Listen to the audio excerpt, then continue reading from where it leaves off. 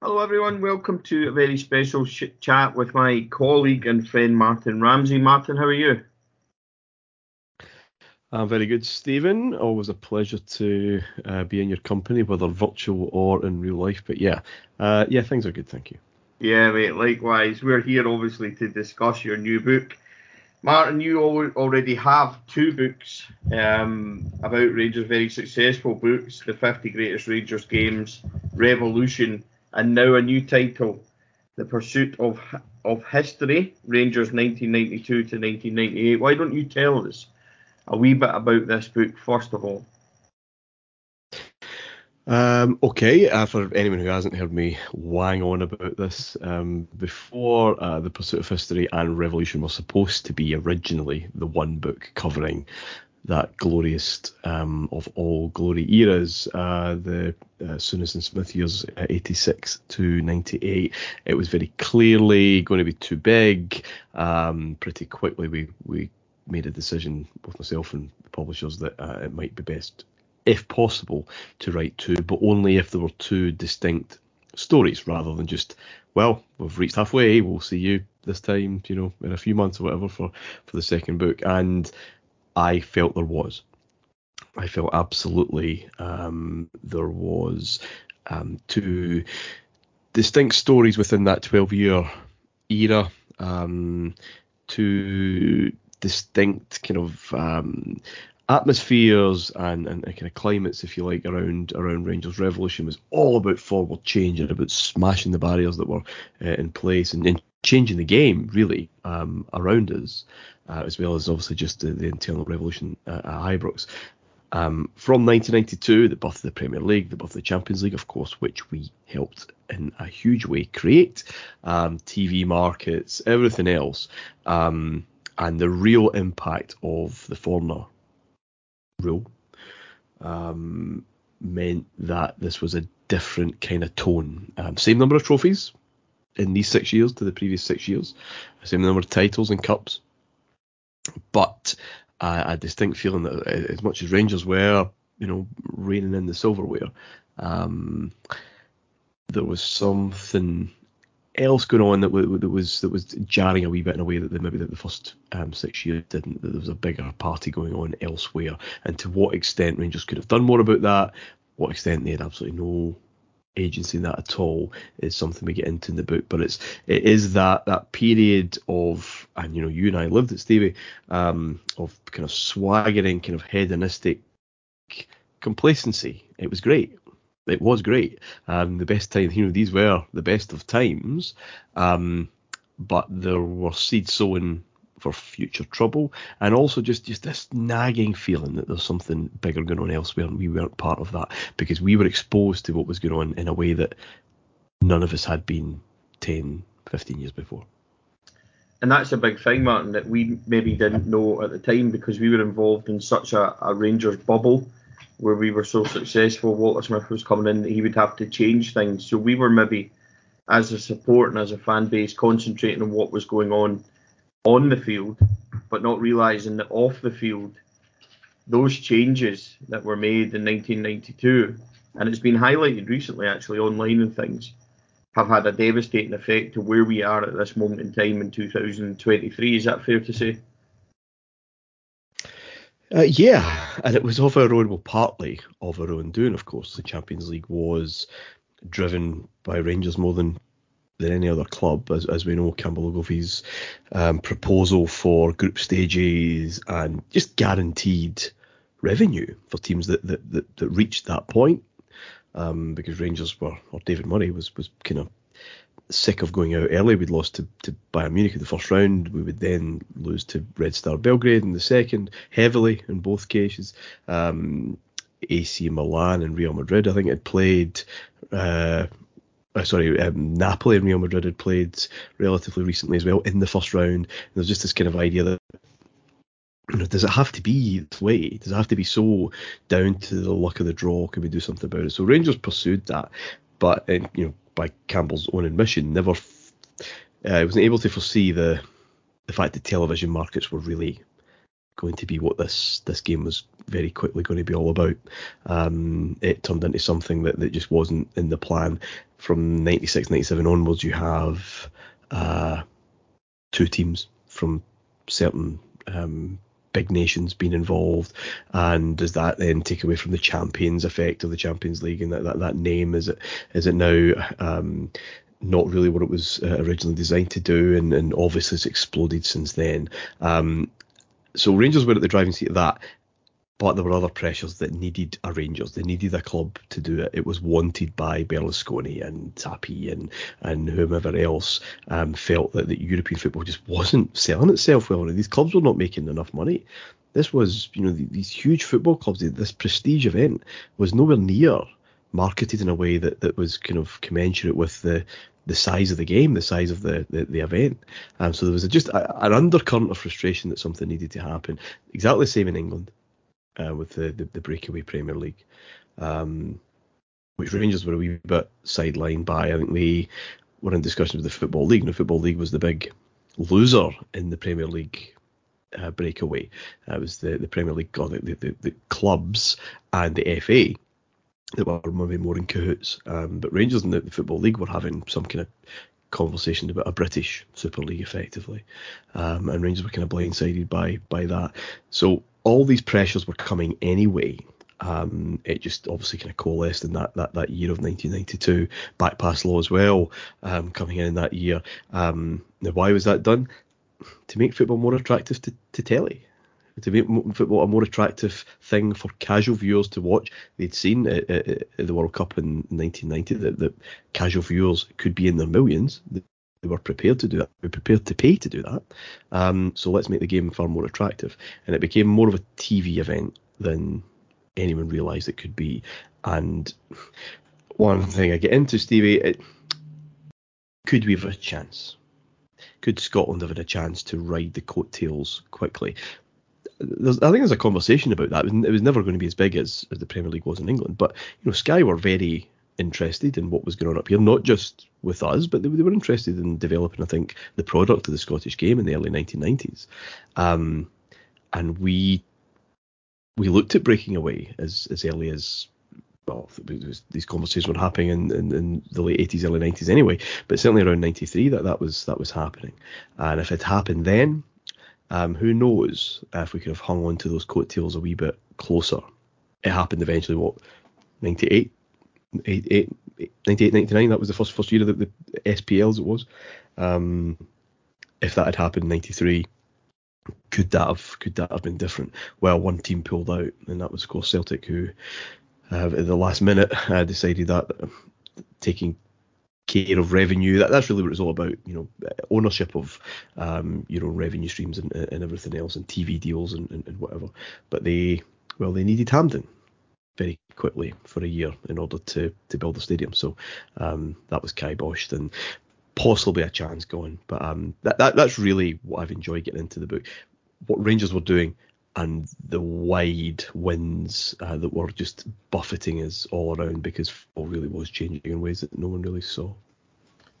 On the pitch, Martyn, Rangers would go through one of the most successful periods of our lifetime, certainly, culminating in obviously 9 in a row. But during that pursuit, we had probably the most successful season in 92-93 of our own attempt at the Champions League, where we come so close, and then followed by years where basically we're just left behind in the coattails of everybody else, who Europe catches up very quickly, not only catches up but surpasses Rangers and leaves us miles behind everybody else. But so by the time that we do talk about 98, Rangers are a mere dot in the footprint. Is that fair to say?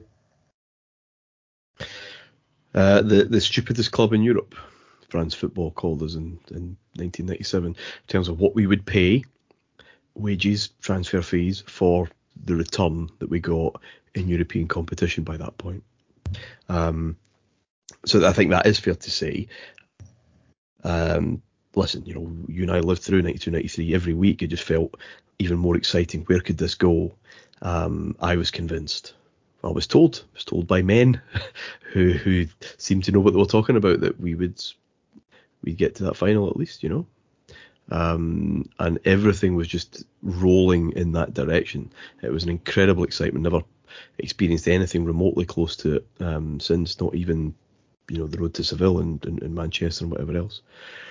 So absolutely, it was a very special time. But it was a bit blood, tear and snotters, wasn't it? I mean, it was a team in which the supporters were very proud, but it was complete spirit. World-class talent at either end of the pitch, but spirit more than anything else. They absolutely never knew they were defeated. The eventual champions of Europe, with all the connotations around that particular success, couldn't beat Rangers from winning positions. But that takes its toll physically. Players started to break. McCoist, Gorham very quickly would be broken. And you needed more. You needed far more than just that kind of team spirit, which can only ever be limited. It can only ever be transient.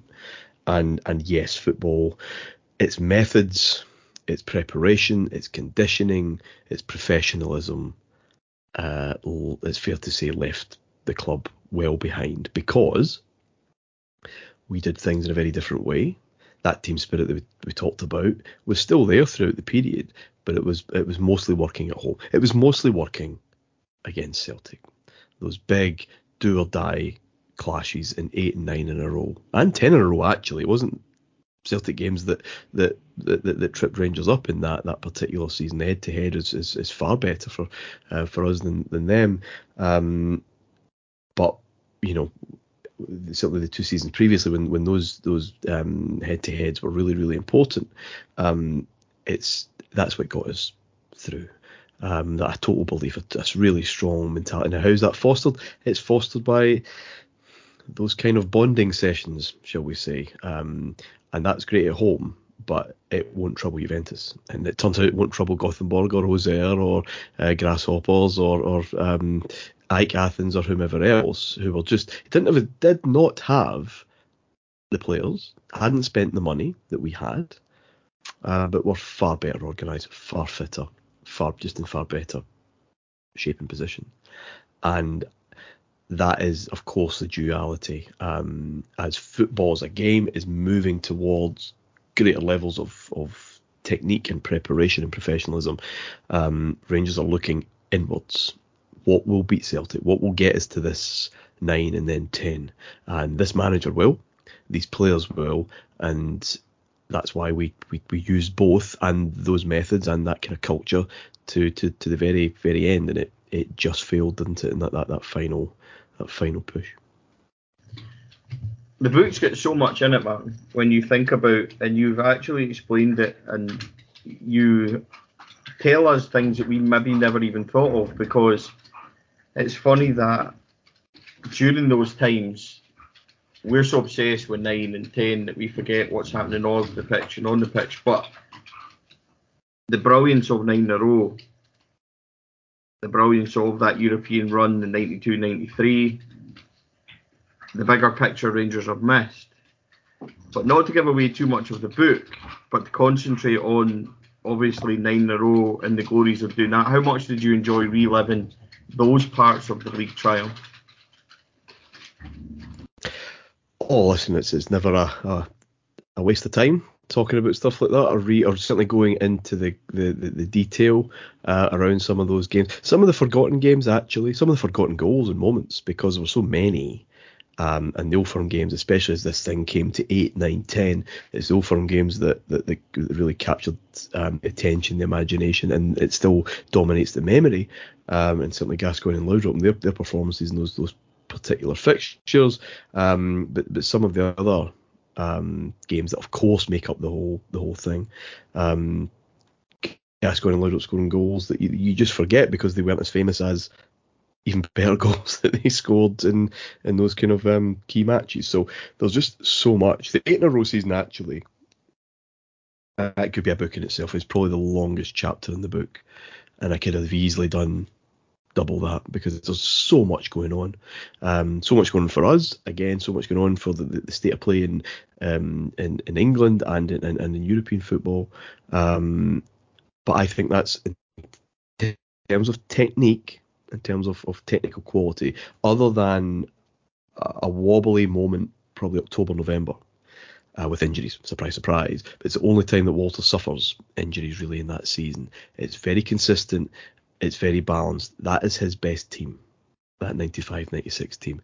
Just in terms of the way he's structured them, the system that he's put in place, that houses Gascoigne and lets him do what he does. An incredible debut season. There's not been a debut season like it, I don't think, certainly not for a midfielder.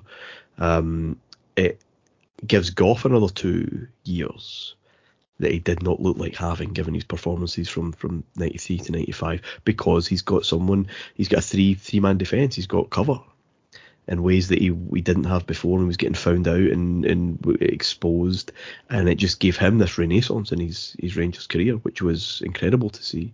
Gorham, who was on the transfer list not that long before, finally gets fit and plays the majority of games.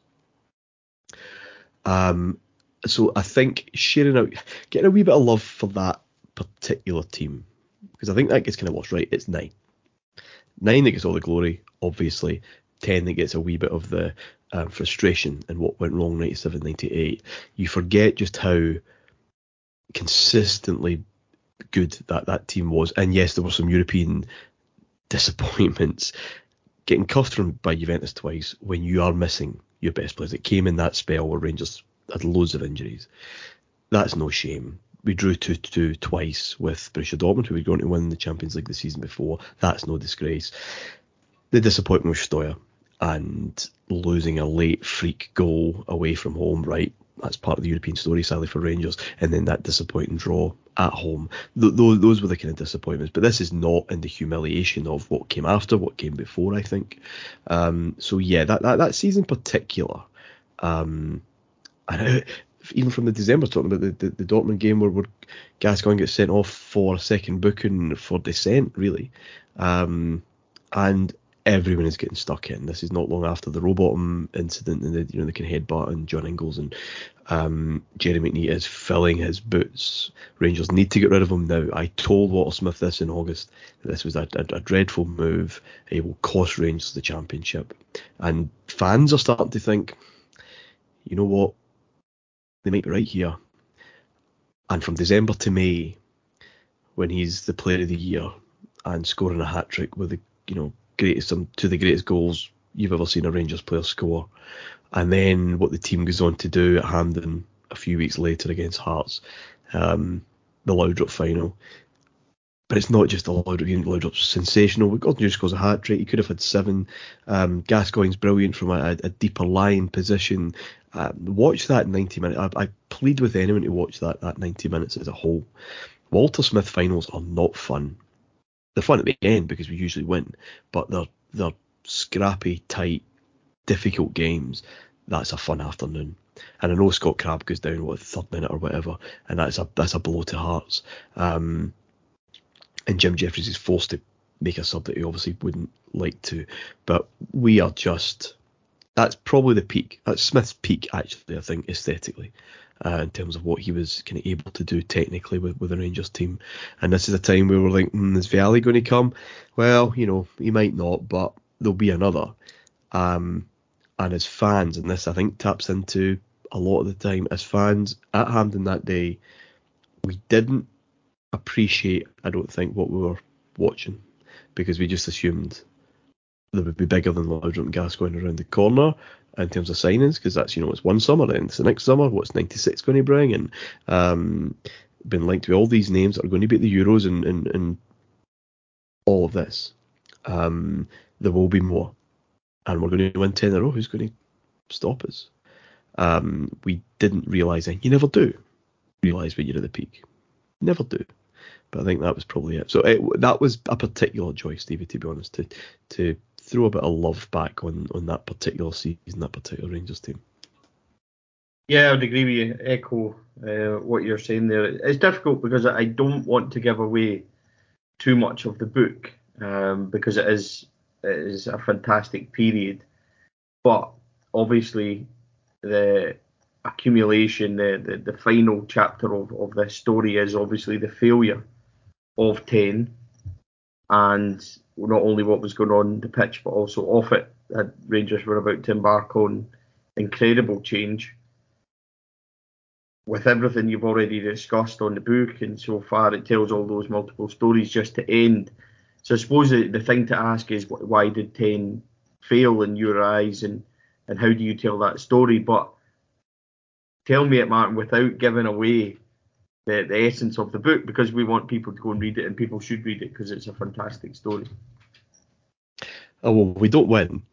Sorry for spoiling that. Listen, it's fine. I hope the book is full of far more detail than I could possibly kind of convey in a discussion here. What went wrong 97, 98? It's funny, even at the time, excuses were made. No excuses. So many. I think I describe it as a house with 100 sliding doors, and it kind of felt like that season. If Amoruso's operation isn't botched, if he's just dealt with properly, is it conceivable that if he comes back, I don't know, in the September or whatever, that Rangers concede the kind of ridiculous goals that we ship all season long? Of course it's not. If Diana, Princess of Wales, doesn't die in that car accident on that Saturday night, the Old Firm game on the Monday at Parkhead gets played at a time where Celtic they are not going to get anything from that game, just given the form that the two teams were in at that particular moment in time. That gets played in the November. Again, Rangers should win that, 1-0 up, down to 10 men, of course. The Gascoigne red card, it was in the post. It was a soft one, but it's in the post for that particular night. Does his spiral in his life take place at that time? Well, possibly not, but it would come at some point. It was probably always on the cards at some point. Alan Stubbs, if he is rightly given a second for taking Marco Negri at waist height on the halfway line, is he able then a few minutes later to go and pop up and score that equaliser, which gives Celtic a lifeline? That, again, if they lost that night, is it really conceivable to get back in? Possibly not. The squash injury, if that happens, loads, and there's loads more. And yet, even if all those things didn't happen, there's still a sense that something would go wrong, because it wasn't right from the start. Smith had just taken these boys, his boys, as far as I think their bodies were really going to allow. In any normal club, in any normal situation where you're not chasing this immortality, a ruthless manager says to a few of them, even the season, 2 seasons before, thanks for your time, you've been a great servant to this football club, but we need someone who's a bit more reliable, who's fitter, who's better, in fact. And we can't. Smith holds on to these guys that he trusts, and then tries to bring in this huge influx, and it just doesn't happen. People always say, Smith's departure is the key. Well, it wasn't the key in 2011. We knew for ages it was going to be Smith's real finale, 2011, and yet that squad pushed on and won that title in style, and a cup, because that squad, we didn't know it was round the corner right enough, but that squad still had players in their mid-20s that still saw a future at Rangers, and as much as they'd miss Walter Smith, they weren't going. Everyone was leaving at the end of this season. Smith, Knox, McCoist, Gascoigne was away, Laudrup was away, Gough definitely would be away, McCall, Gorham. How many medals have you got between this group of players? What kind of collective cultural memory have you got with that group of players? They were all off Durant.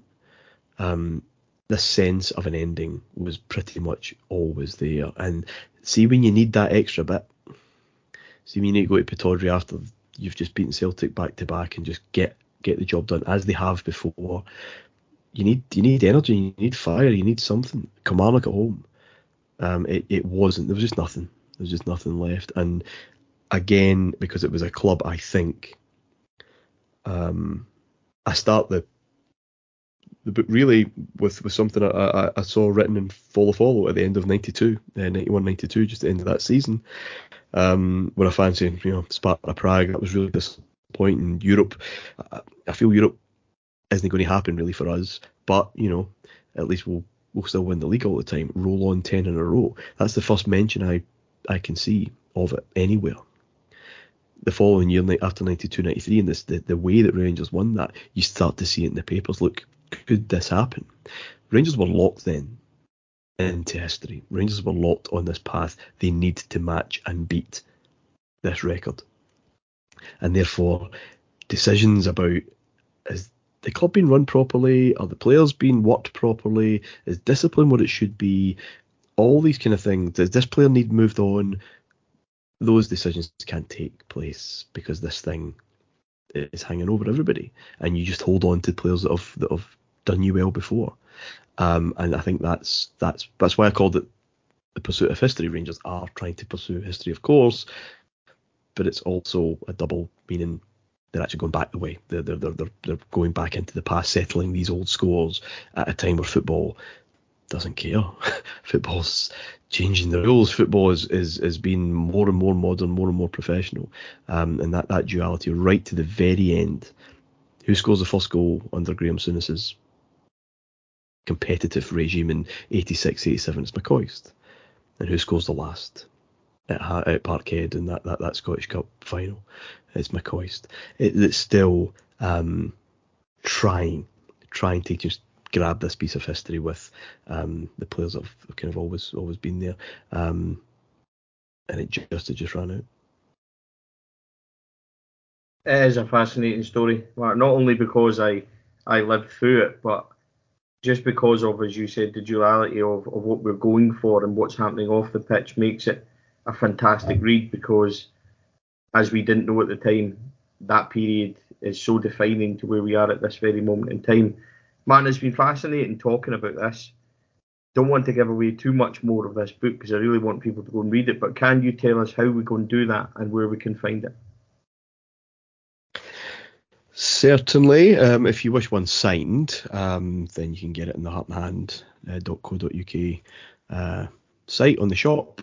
There is a deal. There's a few left. If you haven't, well, let's be. If you've enjoyed Revolution, you will enjoy this. I think it was a harder book to write. It's more complex, but I think it's a far better book for it. I think this is a far better book than Revolution and the 50 Greatest Games.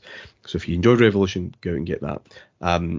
If you enjoyed Revolution and you think these two would be a good present, well, we've got a wee deal on at the moment, cheaper than Amazon to get both. If you think that might be a good present for any Rangers fan in your life, I know it's getting quite close to Christmas now, so we might be up against it, but if you're quick, you can still grab those two in that deal. But yeah, it's there. It's all, of course, it's in Amazon as well. And if you don't have the time to read, and reading's not your thing, but you love podcasts and audiobooks, Revolution is now available on audible.com, and The Pursuit of History will probably, time and baby and everything allowing, to get me to record it in the new year, but eventually if Revolution sells well on Audible, then The Pursuit of History will be there too, if you prefer to absorb your books and your reading that way.